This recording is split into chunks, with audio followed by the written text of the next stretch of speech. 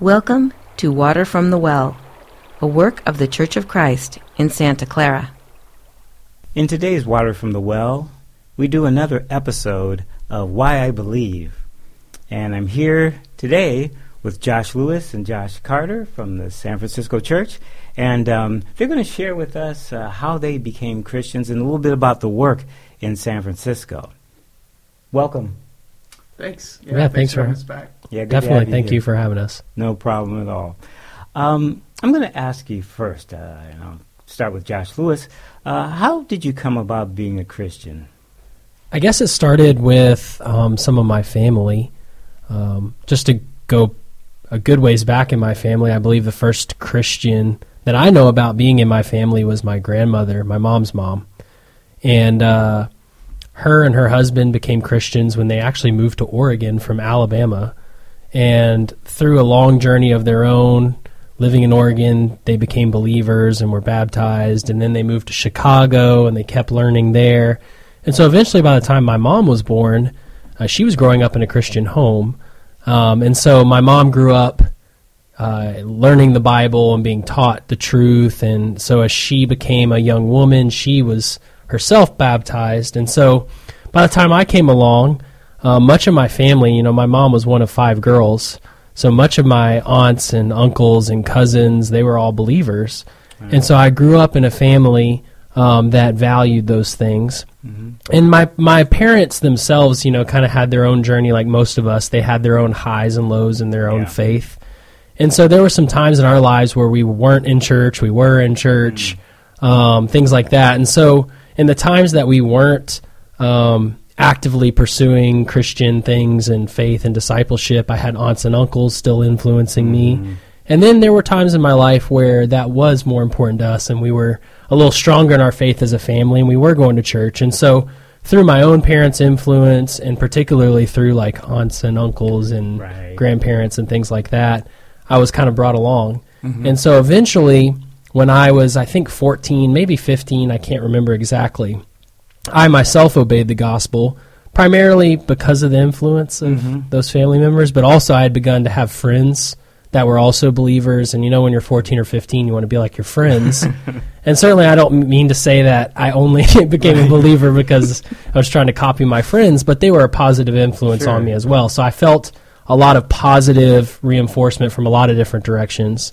That's the summary of kind of where I began to believe and how those influences kind of played out in my life. Let me ask you a couple questions, though. I found it interesting that you said that your core family sort of had your ups and downs spiritually, but it's amazing to see how important that outside influence is. Folks outside of just your core family, friends, family members who are faithful, because I think that that's a strong influence on especially younger people. I value so much the other members of the church here who my kids are close to, because I think that's helped them to have an anchor of their faith. We used to drop my oldest, Nico, off at an adult Bible study when he was like 15 years old. And we wouldn't even go in. We'd just drop him off and let him go in. And the reason was we wanted him to have an individual life as a Christian. Not just because mom and dad are going, but, okay, Nico, we're going to take you to your Bible study. And I think that made a difference for him. But did you have any experiences like that? Yeah, most definitely. So around that time, 15, 16, I really started to form a really close-knit group of friends that were Christians that I even have to this day. And I would not say that I was a very mature person in general, let alone a Christian. Obviously I was 15 or 16, so that comes with a lot of its own immaturities. You have an excuse. Right. And I definitely leaned into that excuse. But but even then, when I thought I was taking my faith seriously, I wasn't, in hindsight. And it didn't take, I'm 29 now. It doesn't take a 29-year-old version of me to understand that. The 17-year-old version of me understood at 15 that I was being dumb. Mm-hmm. But I had great friends. And, certainly in their own immaturities as well, they were trying to grow in their faith, but they were much further along in their obedience and their discipleship than I was. And they began like weekly Bible study in my friend's apartment who was a few years older than us, and it was just, like college-age kids and teenagers that were coming to this, and I just kind of committed to going to it every week as a 16-year-old. Mm-hmm. My friends had to pick me up because I couldn't drive. Right. But for the same reason that you're talking about, that kind of influenced me in a positive way not to succumb to the same kind of cycles I had seen in my own family of the ups and the downs, and sometimes you're in it and sometimes you're not. Right. And that really reinforced in me that this is something that isn't just Sunday or around a certain person. It was something that you pursue every day. Right, right. Good. All right, thanks. Josh Carter, you're up. So I became a Christian when I was 8 years old in 1999. I remember I was in the second grade. And I feel like that is a detail that I kind of have to explain a little bit because I've been around a lot of 8-year-olds, and sometimes it's honestly been something that I've thought about over the years about, like, did I really know the commitment that I was making, and was I ready to make that decision? Mm-hmm. And the more I've reflected on it, the more that I've gotten some peace about that. And so I thought that maybe I'd explain a little bit. It's been said that God doesn't have any grandchildren, and that's true. And that's kind of what you were talking to Josh about with developing his own faith. Mm-hmm. And at the same time, I do feel like, I'm standing on the shoulders of giants. Right. I owe my faith to a sincere faith that was passed down to me from godly people. Mm-hmm. I think about Timothy and his mother and his grandmother and how that worked. But it was a faith that I developed on my own. And, I think one factor in all of that is I always did really well in school academically, and I caught on quickly to learning. And I say that just as humbly as I can. I'm talking about learning arithmetic and things like that. It's nothing to really be proud of. It's just an ability and a skill that I think that God gave me. Mm-hmm. And so that was a factor in being able, I think, to understand things at a young age. Right. And then that with having really godly parents who were really intentional about wanting me to learn about God and develop my faith resulted in me making that commitment at a very early age. And as I've thought more about it, I remember specific conversations that I had about that decision and just really agonizing about, when I would be ready, because I knew that being a Christian was something that I wanted to do. Mm-hmm. And specific conversations that I had with my dad, telling him that I knew that I had sinned, and I knew that I wanted to be forgiven, and I was moved by the great sacrifice that I knew that Jesus had made for me, and I wanted to dedicate my life to him. And so I understood those fundamental things at a young age and decided to dedicate my life to Christ.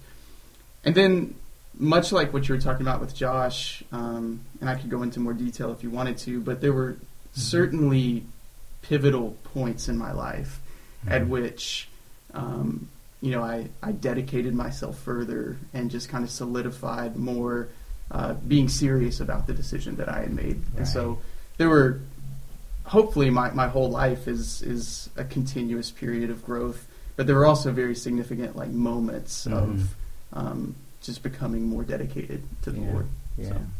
Good. Everyone that I've interviewed so far has grown up in a Christian home, and except for me, I didn't. My family had a respect for God, but I didn't really learn what I needed to learn until I was 27. So I was, almost fully baked there, and I learned what I learned really on my own. Marie introduced me to some things, and we were dating at the time. But I didn't want to go to church because of her. And as people famously know, I used to drop her off at Bible study or worship service or whatever, go do something else, and come back and pick her up. Mm-hmm. And it's funny now where I'm at in life to think that I ever had that frame of mind. But the thing that I find interesting, though, is when I talk to people who grew up in Christian homes, I see the other side of it as being a parent. raising my children, and all three of my children got baptized as what people would say, pretty young. Right around that, between that 10 to 13 year old. And initially when they came to me, I felt like maybe they weren't ready. Maybe they were just following what mom and dad are doing and everything. But what you mentioned, Josh Lewis, about the influence of life, and also what you mentioned, Josh Carter, about just the seriousness of it, those things I think led to my kids understanding the seriousness of it, understanding exactly what it was at an earlier age. And so we put them through the Mike Wilson test, though. They had to go and sit in the office with Mike and convince him. And all three of them did. And so it's something that I think that there's an old school thought that, okay, you have to be at the age of accountability, and who knows what that is. But I think a lot of folks think it's like 18 or above. But I don't really believe that anymore, basically because of what I saw through my kids. And I had to accept, they understand. What I read in God's Word, they understand that, and they're able to reflect that back to me. And since they can do that, who am I to stop them from getting in the water? Right. So. Yeah, I worked with a wonderful man in Tuscaloosa, Alabama, named David Maxson. And I remember talking with him about my own decision to follow the Lord and how that played out. And he shared with me his approach to his own children, which I thought was very helpful, about how he wanted them to convince him that he couldn't stop them from making that commitment. Right. And he knew that when his kids came to him saying, like, I've decided this, I'm not asking for permission from you, I'm telling you this is my decision, that, that was when they had made their faith their own. Yeah. I'm going to ask you now, and I'll start with Josh Lewis. Was there a point in your life where your faith was tested? I mean, the short answer is yes. The question would be rather, when was there not a point that it was tested? I guess on one hand, if someone's listening to this podcast that doesn't come from a background like mine, they might hear what I'm about to say and maybe have their own perception of what a test should be. I mean, I am privileged and I'm thankful for the opportunity to have grown up around people who valued God's Word. Even if it wasn't always in my house, or maybe sometimes were better or worse than others, I had access to that. I had people that valued that always. And so there are certain tests that I will have never faced in my life. I don't share your background and the tests that might have come with that. But I look to one kind of particular point, similar to what Josh Carter was saying, that you have these kind of crucible moments that kind of form you further. Yeah. And I moved away for college. My birthday's in April, and I turned 18, and I had decided to move away for school, and instead of waiting till August to move away for school, I moved away as soon as I possibly could find a job where my school was. And so by June, I was gone. And when I moved away, I had a lot of ideas about what that would mean for my life, as many of us do. Yeah. And almost none of them played out, as plans sometimes shake out that way. And through that process, though, moving away from family, moving away from many of the friends that helped kind of like form me, moving to a place where I was responsible for myself. I was paying for my school, I was paying for my bills, I was working, I was going to school. Being in a church that didn't know me, didn't know if I had a reputation, good or bad, didn't know my family, didn't know anything like that. I remember like maybe a month after moving or somewhere around there, I just had kind of I literally woke up one morning with the thought already in my head, like, I can do whatever I want. There's no like leash, there's no tether keeping me to any one idea or any one place or person. And I remember thinking at that very moment, like, what am I going to do with myself? And I remember like very like almost audibly saying to myself, like, I'm going to go to church. I'm going to like teach a Bible study. And I'm not saying I was good at any of those things or helpful at them or anything like that, but just for some reason it clicked in my head in a positive way that like I'm on my own and subsequently I need to be who I should be. Good. And so I would look to kind of that as a test, and I'm glad that I had the mindset that I had at the time to like not get beaten down by being somewhere new without those connections, and I just kind of took it as like, all right, I'm going to charge ahead. Yeah. But that was probably the first time in my life as a believer that I didn't have a direction, and I felt a little bit lost, and I got frustrated a lot with that, but seemed to kind of push through by God's grace and kept the mindset because of the influence of my past. Right. So I'm thankful for that test, and I'm thankful that I answered it the way that I did. Amen. Yeah, that's a good one, because once you're out there on your own and your own man, it's the temptation to just test the water, see what else is out there. Fortunately, you had a foundation that was strong enough to keep you on the right path. So yeah, thank God for that. Josh Carter.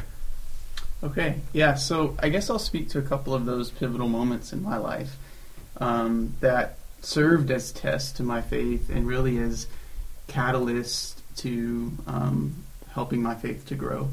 One of those was when I was 15 years old, and I went to a Bible camp in Alabama. And I remember showing up at this camp thinking arrogantly that, like, I'm going to be one of the most, like, mature young guys here. Like, I'm going to know the Bible better than most people.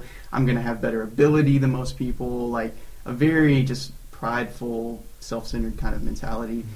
And being there around a lot of other young guys who were honestly just a lot more sincere than I was, a lot more humble than I was, really revealed a lot of deficiencies to me. And a pivotal person that I met there was Ben Hall. He's been a good friend and mentor to me for years now. And it just really challenged me to see that, my faith is something that needs to grow, that I don't need to be content with some arbitrary, like, comparing it to somebody else, but like seeing people who are just really sincere about their own relationship with God really just propelled me to really, like, have a completely different angle to my faith. Right. And then from there, when I was 19, I was a freshman in college, and I had a similar experience to, like, what Josh Lewis was sharing, this newfound freedom and the temptations that come from it, but then also just finding an opportunity to really dedicate myself personally to what I believed. A pivotal person there was Blake Edwards, who's a good friend of mine still, and his just sort of way about, like, deciding what he's going to do and just doing it really made an impression on me and encouraged me to do things like start Bible studies and like plan events and try to reach out to people and things like that. So that was pivotal. And then while I was in college, I started listening to a lot more sermons online. I found a preacher named Andy Cantrell, and I know Andy. Listened to a lot of his sermons while I was in college, and totally just kind of like transformed the way that I approached the Bible, like reading it and thinking about it and applying it. And so those were like three specific people that tested my faith in a way that it, like, revealed deficiencies and propelled me to grow to be more like those people in different ways, I think. Yeah. And then, honestly, the biggest test of my faith, I mean, I've had tests of my faith in various ways, like suffering and things like that of family, but the biggest test of my faith has been moving out here to the West Coast. I would imagine.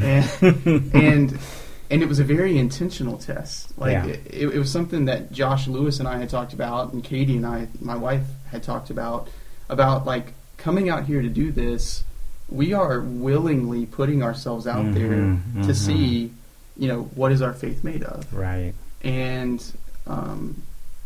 I think that when we put ourselves in those kinds of situations, that God blesses us. And I have recognized more, like, ways that I could grow, but I think I've also grown in ways over the past year that I wouldn't have if I hadn't subjected myself to a test of faith like this. So.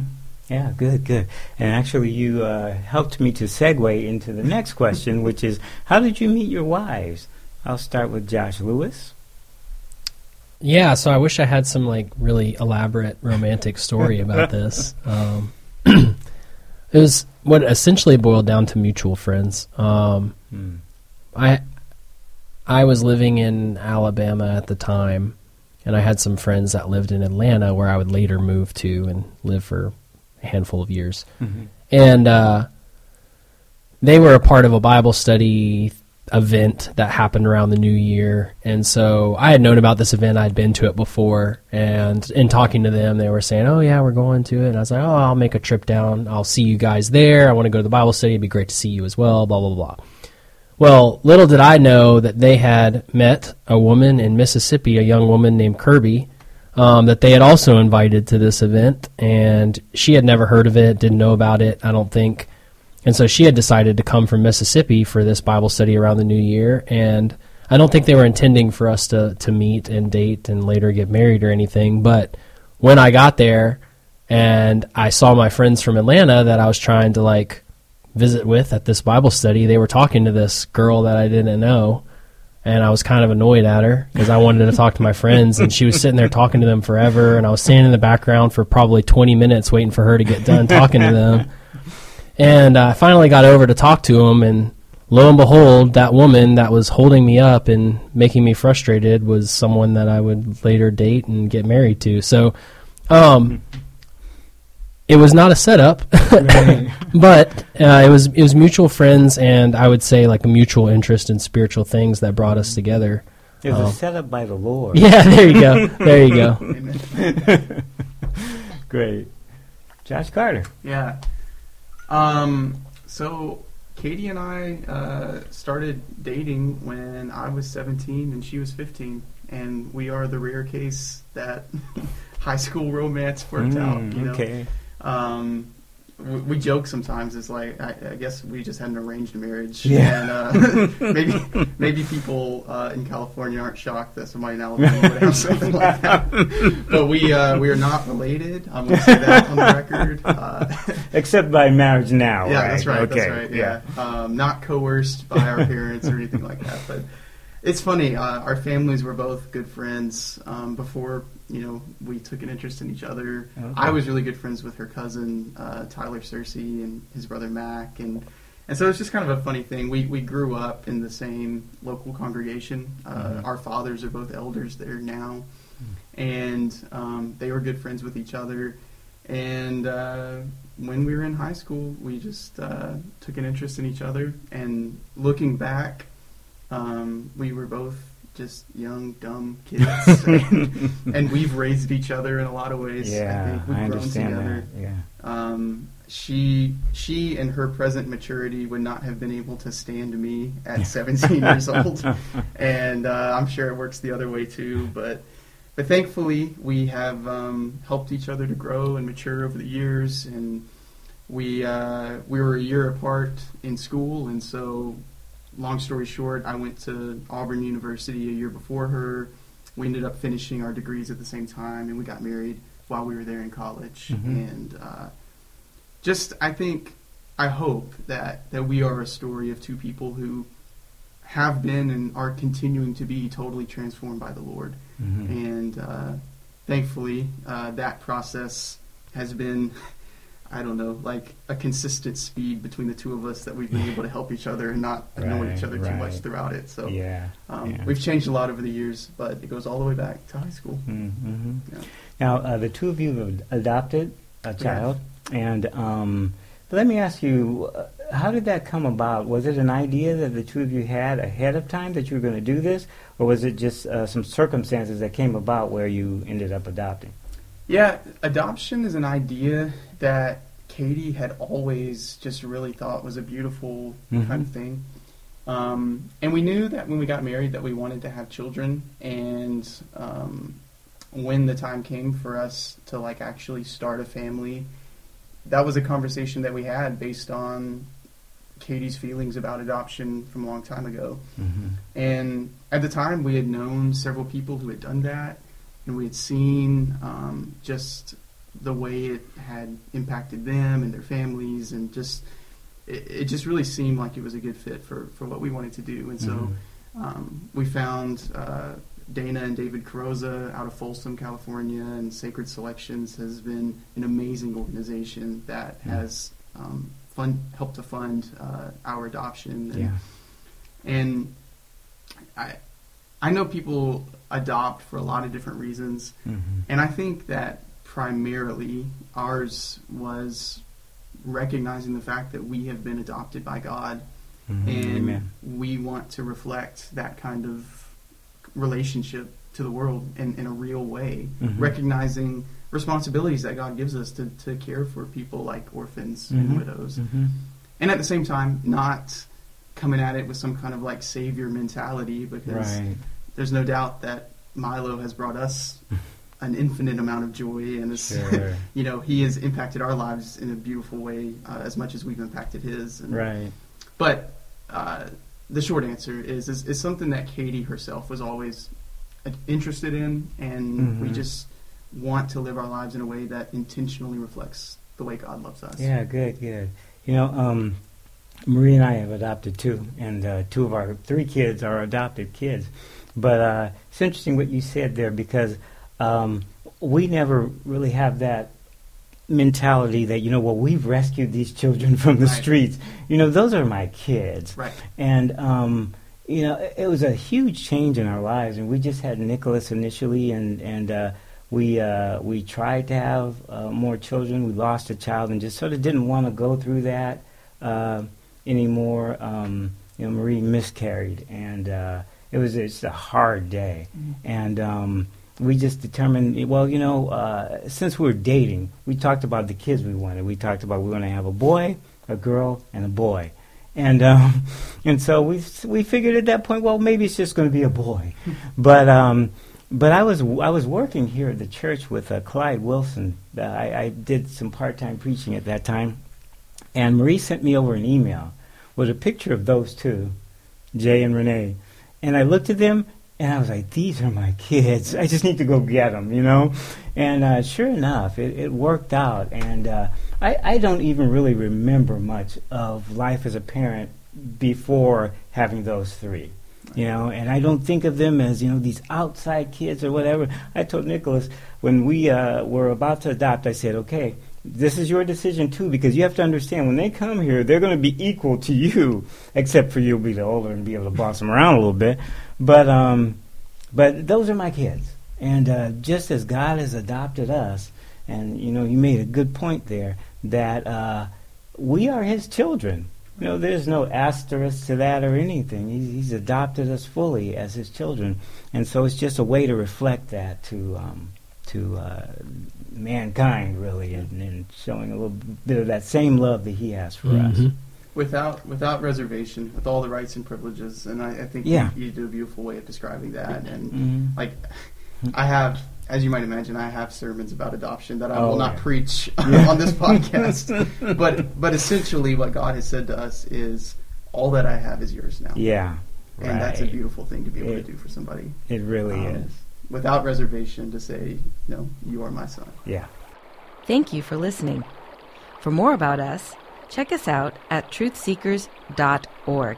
There you'll find our links to Facebook, Twitter, Instagram, and YouTube.